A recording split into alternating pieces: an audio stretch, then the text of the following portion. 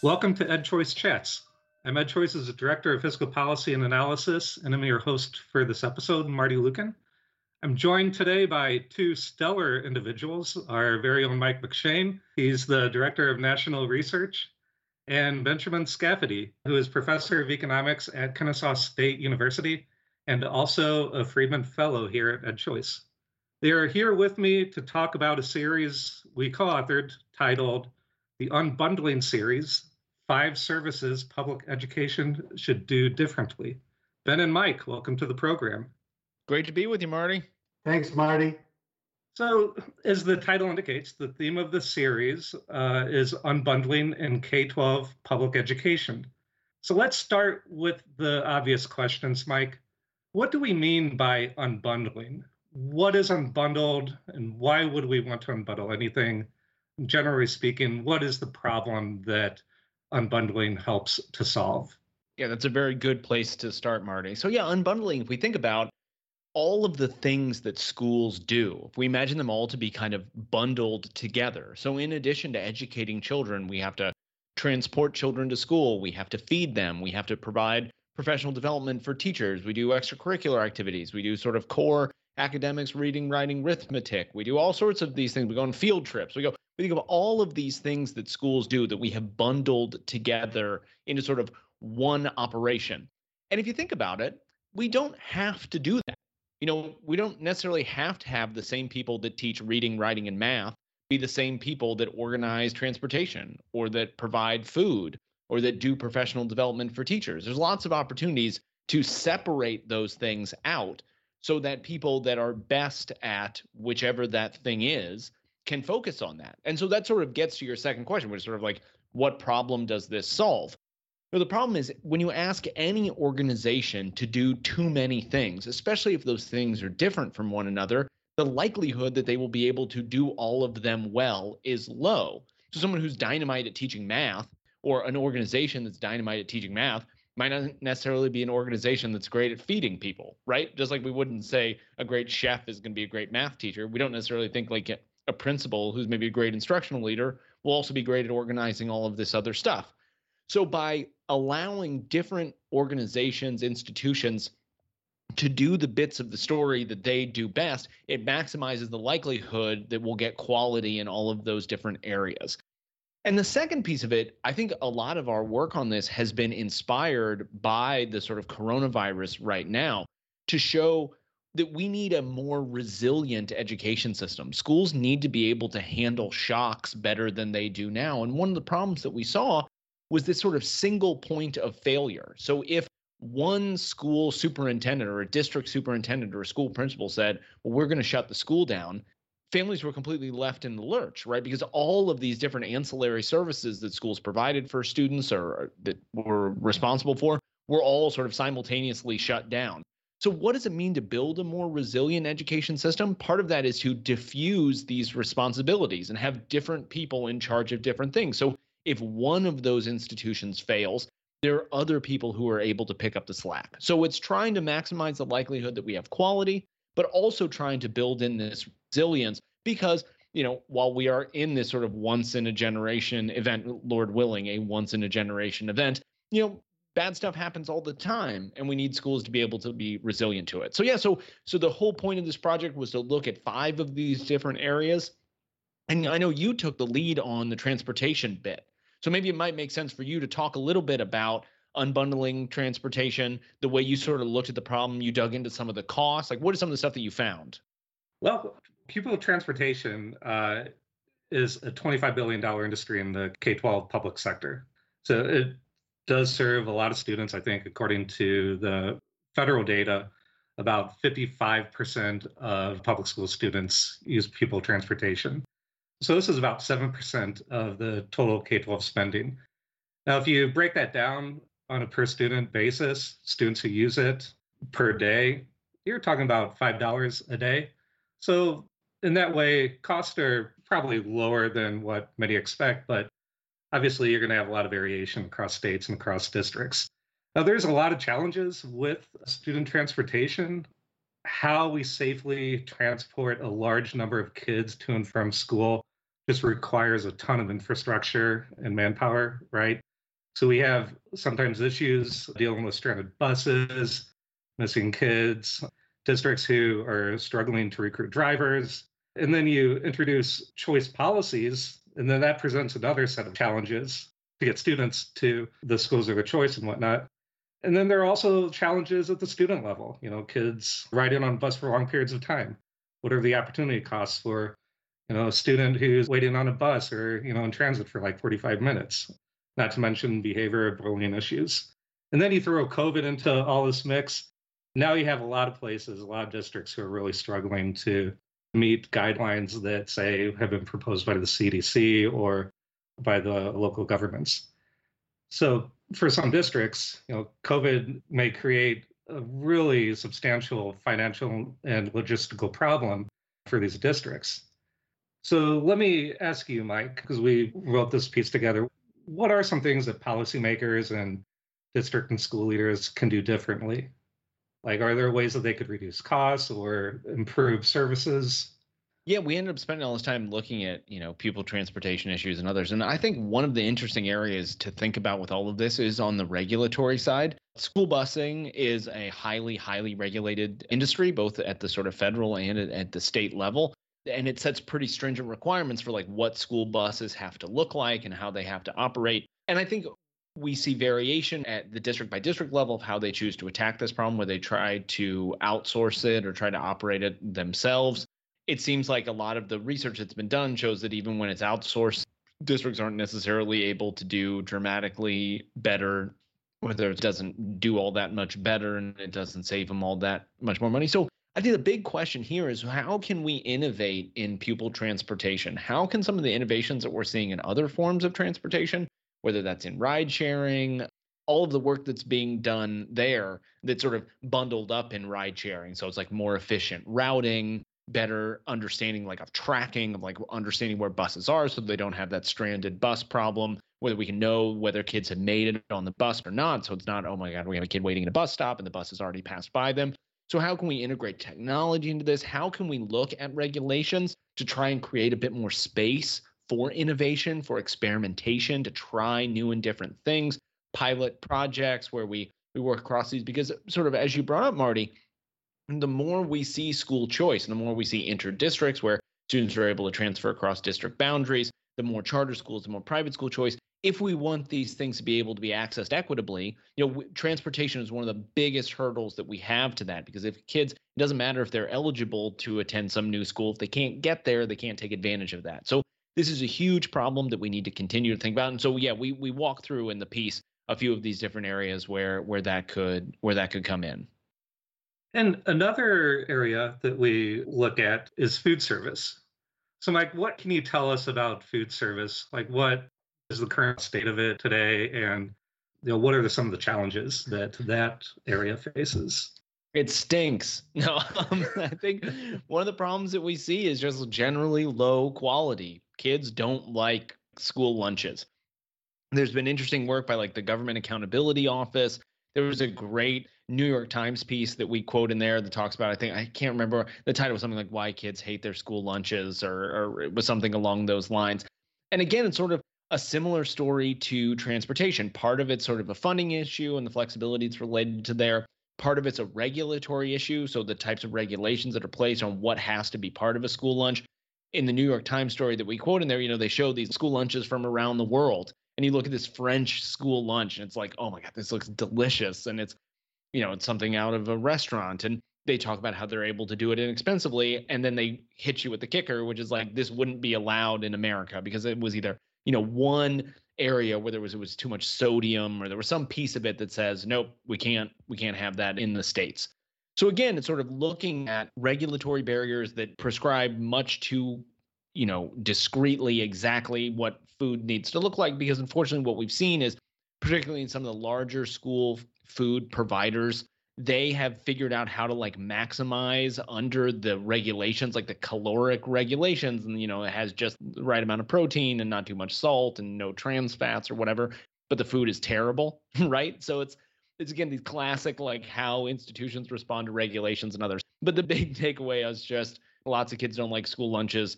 There's data on the students that participate in it and the kids who actually pay as opposed to having it subsidized. The number of them has been going down because if they can get something else, they will. So again, rethinking how do we regulate these things? How do we fund them? How can we create the flexibility? School districts across the country have actually tried innovative things. And unfortunately, sometimes that means having to opt out of the federal school lunch program, but either partnering with their own culinary classes that like high school kids are taking to have them cook lunches themselves, partnering with local restaurants to work with them for all them. So there's tons of sort of options and opportunities that we bring up in the piece, but that's definitely something that needs to change. The school lunches are not good enough right now, and we need to do better. Now, Ben, you wrote about teacher professional development and remedial services. And when it comes to teachers, our K-12 system doesn't always treat them like professionals, right? In fact, in the PD piece you wrote, you point out that teachers often pay out of pocket for things like classroom supplies. So to be sure, our system should do a better job for public school teachers in many areas. So what can you tell us about the current state of professional development, which obviously is an important area and thing for teachers? And what are some of the issues that it faces? Sure, I agree with you, Marty. Human resource practices in public schools are literally deplorable. And here's how I think about this. In the private sector, they call their frontline talent very reverentially the talent, and they treat them that way. In public schools, we treat our teachers like third graders. And I'll just give you two examples. One is with professional development. Is it treating teachers like professionals to let their boss choose their professional development, or even worse, someone in central command at the district office choose it for all the teachers in the district? Is that treating teachers like professionals? And second, like you said, teachers are spending hundreds of dollars on classroom supplies. Public schools should provide that for teachers. Teachers shouldn't have to pay that out of pocket. And so the problem is that we have actually scant evidence about whether professional development actually makes teachers better and students learn more. But the evidence we have suggests that it by and large doesn't work. But we have tons of evidence that teachers hate it, that they are subjected to this professional development, but they think it's no good. And I'll just give you an example. Suppose a school district said, we're going to have professional development class on how to use a smart board really well. You know, where you can use the internet and stuff and use technologies. They're really cool gizmos in classrooms. Well, what if you're a teacher that's young, that just came through your teacher prep program, and maybe you learned how to use a smart board really well there? They're wasting your time, right? Making you take a class on smartboard because you could probably teach it. Or what if you're an older teacher and you're not going to use the smartboard anyway, right? Or what if you're in a class where it doesn't make sense to use a smartboard and they make you take a class on professional development on smartboards? That's also wasting your time. And the new teacher project, they surveyed a bunch of teachers and they found that teachers spend on average 19 days in professional development. So basically 10% of their school time is on professional development. And again, the evidence is overwhelming that they hate it. And the empirical evidence is that it doesn't work. So that's the problem there. And then the problem with classroom supplies is that we make teachers pay for it out of pocket, which is frankly ridiculous. So what can districts do and what can policymakers do to help solve some of these issues? So what I proposed in the piece was that states create what I called professional teacher accounts, PTAs. In these professional teacher accounts, I used data from Georgia, and you could easily put $750 a year per teacher into this PTA account and let teachers buy their own professional development. Districts could set up professional development fairs and let vendors come and sell their professional development, and teachers could choose which ones to go to. Colleges of education could do the same thing in the summer. They could have big professional development fairs in their college classrooms and let vendors come and let teachers choose. And teachers could get it on their own, and it would just be, deducted from like their little debit card. You could also put $500 for classroom supplies on these debit cards. And so there'd be $1,250 And then teachers could decide how much to spend on professional development, how much to spend on classroom supplies. I would even let teachers share their money with other teachers, let them save it for the next school year, what have you. And a lot of these ideas first came from Horn and Goldstein about 5 years ago. And they had a really wise idea. They said, start it out as a randomized controlled trial. Let a random sample of teachers in a state get these professional teachers accounts, as I call them, these PTA accounts, and then let others not get it, and then follow them and then track their performance and track their students and see if they actually work. I think that's a great idea. I guess a contrary argument could be, yeah, but some teachers are not going to get good professional development that they need. Right? And I have two responses to that. One is, in the piece, I say that if a teacher's rated low, if they get like an ineffective rating, then let the school continue to control their professional development. But we know that over 99% of teachers are rated effective, so that's going to be just a tiny sliver of teachers. Second is what Mike said at the very beginning of this podcast. If a school district is making professional development decisions for the entire group of teachers in their district, and they screw it up, that messes it up for everybody. If me as a teacher chooses bad professional development for myself, I just screwed up for me and my students, and I might get an ineffective rating, and then the district can come in and give me professional development that they think I need. Right? So it's, as Mike said at the beginning, it's a much more resilient system. And this is actually being done to some degree. There's a company called ClassWallet that does this for classroom supplies for teachers in 20 states in 3,200 schools. And they just signed a contract with the entire state of Utah. So they give teachers little debit cards and let them buy classroom supplies, and then they track it all electronically, so there's no paperwork for teachers. So we could easily tack on professional development there into, again, to what I call professional teacher accounts. It sounds like a great idea, actually. So obviously we do a lot of work on educational choice for students and for families. Here we have an idea for expanding choices for teachers and empowering teachers more. You wrote about another area in the series about student remedial services as a prospect for unbundling. Can you first tell us about remedial education in the public system today and what challenges are present in this area? Well, the first one I talked about was probably just very frustrating for teachers. This one is actually very sad. Achievement gaps between poor and non-poor students have been stubbornly large for decades. Achievement gaps between like Black and white students have also been large and stubborn for decades. And that's very sad. And what makes it even more sad is since the Great Society in the 1960s, the federal government has spent big bucks on remediation through the Title 1A program, and states now spend big bucks on remediation. But these gaps in achievement between groups of students are still large, even decades later. And this issue has become even more salient this summer, of course, because of things like the Black Lives Matter movement.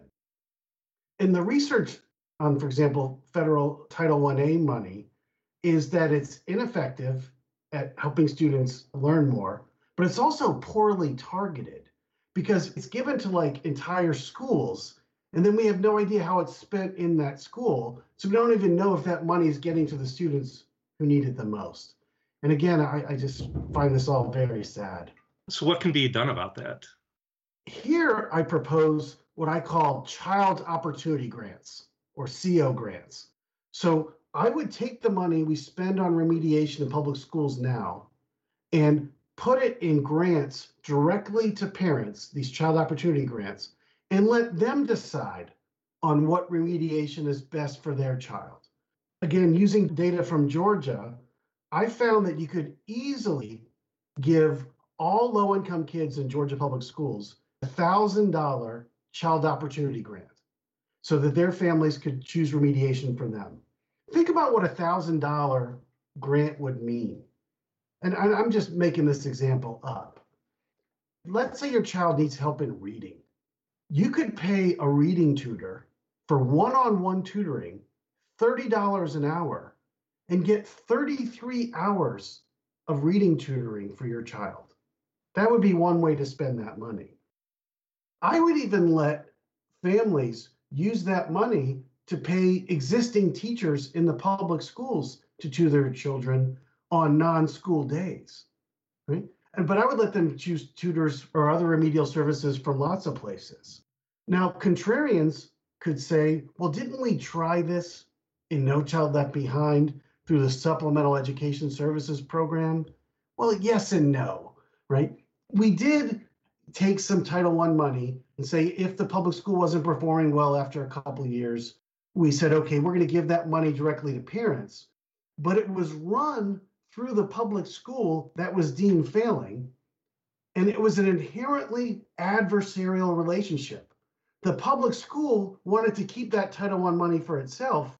So they had no incentive to, one, tell parents about the availability of these funds, and second, to help them find vendors or help vendors find them.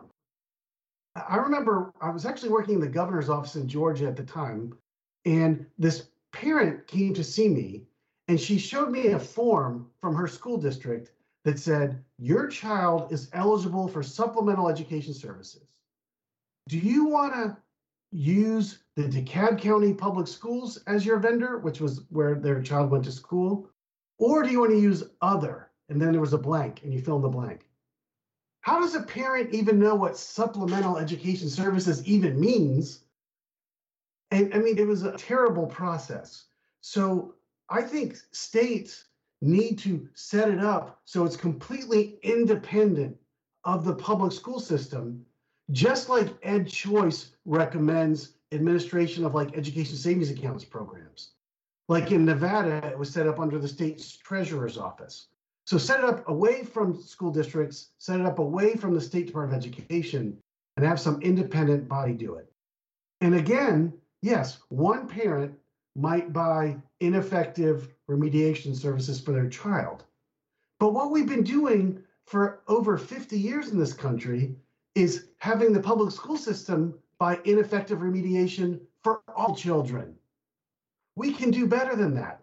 And again, word of mouth will help parents make better decisions about how to spend that money over time. And teachers will learn, oh, my student last year got math tutoring from this place, maybe you should try that one, right? So trial and error and word of mouth will help make this system, as Mike said at the beginning of this podcast, resilient. Definitely. Yeah, thanks for sharing those ideas with our listeners. Now, the last area that this series covers deals with core education services. So, Mike, do you want to talk about that a little bit? What exactly do we mean by core ed services, and what are some of the challenges in that area? Yeah, this is the tough one, right? When it comes to unbundling, because we're talking about when we think of school, the thing that it does the most, which is teaching academic content to students. This is reading, this is math, this is science, this is social studies.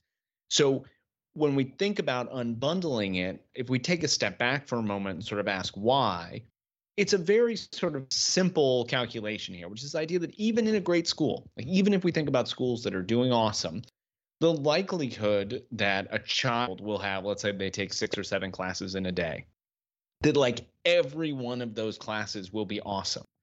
Maybe 4 of those classes are awesome or 5 of those classes are awesome. But the likelihood that every single class for every single student is going to knock it out of the park is just low. Like it's probably not going to happen for everyone. And so we can sort of hem and haw and try and judge the school and say whether it's a good school or a bad school, or we can take a step back and say, hey, look, what if we have a little bit more freedom? What if we have a little bit more flexibility to allow students to say, hey, look, this school is awesome. I love everything that's going on here except math class. We don't have a good 9th grade math teacher. We don't have a good geometry teacher, whatever it is.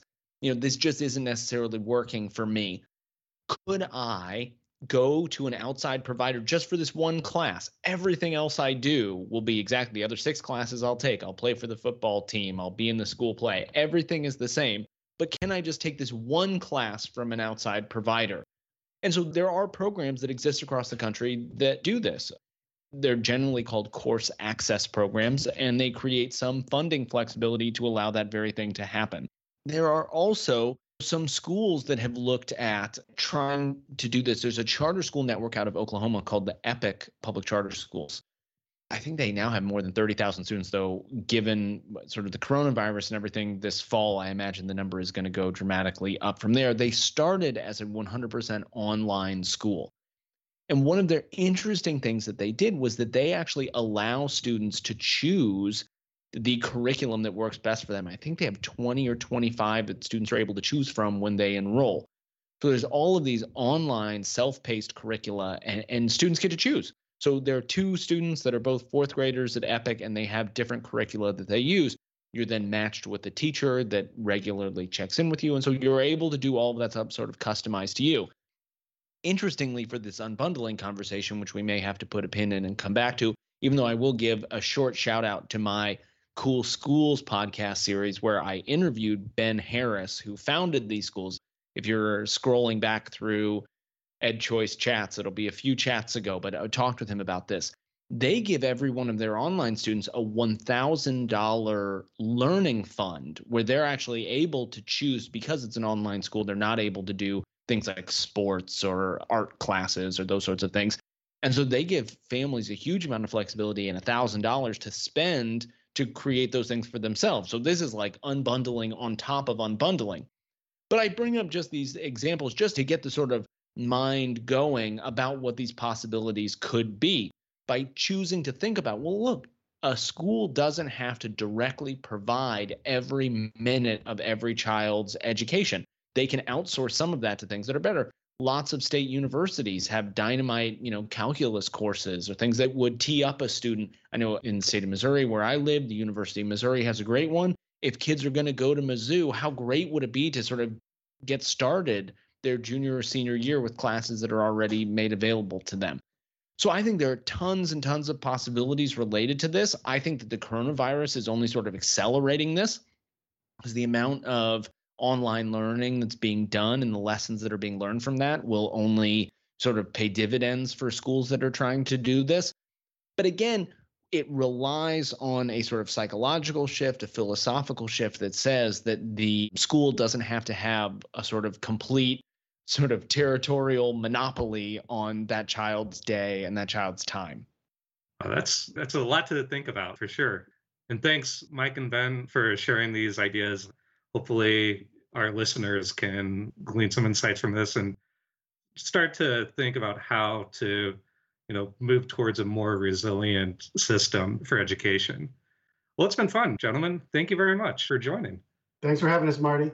Yeah, it's great chatting with y'all. This has been another edition of EdChoice Chats. Please be sure to follow us on social media at EdChoice, and don't forget to sign up for our emails on our website, edchoice.org. We'll catch you next time.